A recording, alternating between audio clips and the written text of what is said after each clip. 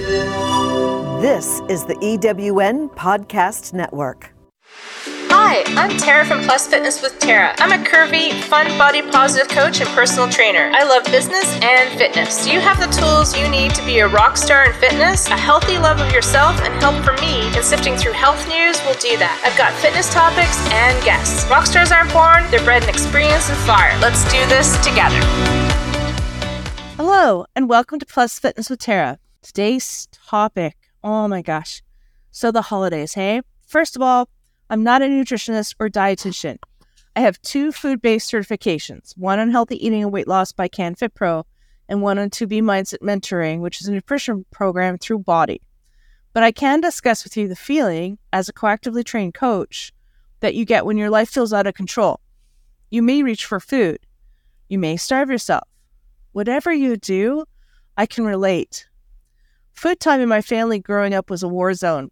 Breakfast and lunch, I snuck out of my room to make my own food while my parents were occupied outside or with their work projects, phone calls.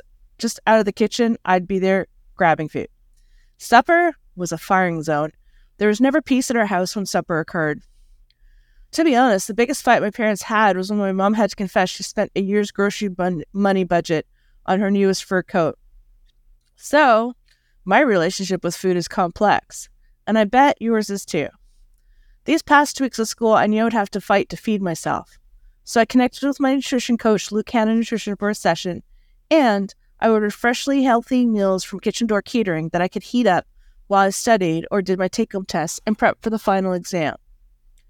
But now, that's done, and we're into the holidays. And I just finished my last 2 weeks of my semester with 2 major exams. So stress has been high. Yoga, meditation, and mindful eating helped me out a lot these past few weeks. But what happens to us at this time, the holidays that is? A lot. Here's some notes from the Chopper Center by Jennifer Weinberg from the Chopper website.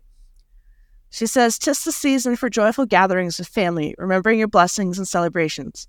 But it can also be a season full of expectations and stress as you scramble to deck the halls, bake endless batches of cookies, and pick out the perfect presents. Every festive demand creates stress on the mind and body.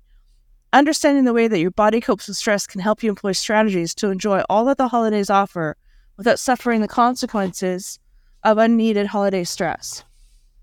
The holidays bring many stressors, including a lack of time to fit in all the holiday parties, the pressure and financial burdens of picking out the perfect presents, the tensions of long-standing family dynamics, and the temptation to indulge in different foods, on top of your usual workload and obligations.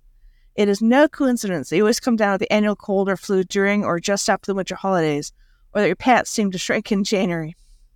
How your body handles stress. Stress refers to any type of perceived or real demand or threat, positive or negative. It is the way that your body reacts to or responds to demands that can have short or long-term effects on your mind and body health due to the powerful mind-body connection. Emotions such as an anxiety or fear can trigger psychological changes in your body, involving a cascade of stress hormones like cortisol and epinephrine as you attempt to maintain balance and ensure survival. This stress response involves neurological pathways and biochemical reactions throughout the body that you may recognize as a pounding heart, rapid breathing, muscle tension, sweating, and or digestive upset. This is why major life events like holiday traditions, stressors like coping with family gatherings, or emotions like those that arise around giving and receiving gifts may trigger physical symptoms. This combination of reactions to stress is known as the fight or flight response, since it evolved as an adaptive coping and survival mechanism,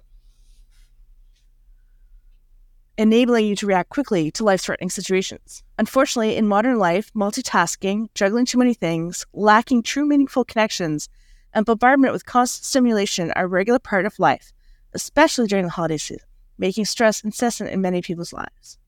Over time, your body can also overreact to stresses that are not life-threatening, such as family difficulties, past shopping malls, or the awkward office holiday gift exchange. These types of chronic ongoing stressors can contribute to inflammation, irritability, anxiety, and chronic disease. The stress of the holidays can be a major contributor to weight gain and metabolic imbalances. Cortisol is one of the hormones that your body releases in response to stress, helping to provide enough energy to cope with threats and challenges. During the stress response, blood sugar levels rise in an effort to enable fighting or fleeing from a threat, after which insulin is released to bring the blood sugar levels back into a normal range. Insulin plays a key role in regulating the amount of glucose being taken from the bloodstream into the cells. But when the cycle is chronically and repeatedly activated due to stress, the signaling process can become impaired, and your cells can become resistant to insulin, which has far-reaching consequences. Some common metabolic consequences of stress and imbalanced cortisol levels are insulin resistance, blood sugar imbalances, and weight gain, especially in the belly area. The threat of holiday weight gain is increased further when you're tempted with so many holiday treats and foods that may not normally be part of your lifestyle. If you indulge in emotional eating or turning to food to cope with extra stress of the season, it's often exacerbated during this busy time of the year. A busy holiday season is not necessarily a bad thing, but there are some steps you can take to cope with holiday expectations and obligations to minimize undue stress and its impacts on your mind and body. The key is to build resiliency so that you can respond to stressful situations without triggering the alarm system every time. Recognizing your holiday stress triggers. The holiday season brings many demands that can contribute to overwhelm. Recognizing the types of triggers that send you into a stress response can help you take steps to reprioritize your choices and plan ahead to find greater balance. Go into the season with an awareness of potential holiday demands to give yourself the chance to mindfully choose where to spend your time and energy so you can manage stressful triggers. Common holiday stressors include overextending yourself by accepting every holiday party invite, feeling immense pressure to find the perfect present, trying to make everything for your holiday meals from scratch, going beyond your budget for gift and food shopping, adding to long-term financial stress, excessive drinking or eating foods that aren't ideal for your individual body or needs, unrealistic and overly high expectations of what makes a perfect holiday season, family tensions and arguments. The key here, according to her article, is to listen to your body on the Chopra.com site. Learning to recognize the symptoms of stress and when they are becoming overwhelming or harmful to you is the first step in effectively managing it. Paying attention allows you to identify emotions as they arise, recognize when stress threatens to become overwhelming, and choose how you react and dedicate your time and energy. Stress can lead to emotional, cognitive, behavioral, and physical symptoms when it's too intense or too frequent. Red flags that can alert you to excessive stress include difficulty sleeping, cold hands and feet, racing heart, mood changes or irritability, nervousness or shaking, weight gain, especially around the belly, exhaustion that interferes with daily life activities, rapid breathing, tension headaches, backaches, or other excessive muscle tension, clenched jaw and teeth grinding, which I do, changes in digestion, including constipation, diarrhea, nausea, or abdominal pain. As you start to pay more attention to how you spend your energy and the ways in which different demands affect your body and mind, you can choose your priorities and begin to build resiliency. This will allow you to take control of the holiday chaos in a way that brings more enjoyment and meaning to the season. Stress arises from the ways in which you respond to challenges, so a great start to reducing your holiday stress is to slow down enough to have the freedom to choose your priorities. Recognize your interpretation of what is happening around you and decide how you want to move forward. Remember the distinction between events and your experience of them. This allows you to start to leverage challenges as opportunities to grow and evolve, which in turn builds resiliency and buffers you from the negative impacts of stress. One way to keep the holidays manageable is to plan ahead to keep realistic expectations. Reflect on what matters to you and make deliberate choices to create a season that feels meaningful. This allows you to set boundaries and focus on what's important to you so that you have the energy to savor each experience more. And if I might add, so you're not overrun. With some planning and awareness, you can recapture the magic of the holidays. Understanding some of the signs of stress and increasing your ability to pay attention to your body will help you to find peace, joy, and better health throughout the holiday season. But here's one thing I found about this Chopra article. I didn't find actual step-by-step takeaway as to what to do other than to recognize and be aware of stress and engage on that level. So here's some notes I followed up on stress reduction and finding play daily so that you give your body and mind and spirit time to refill its well.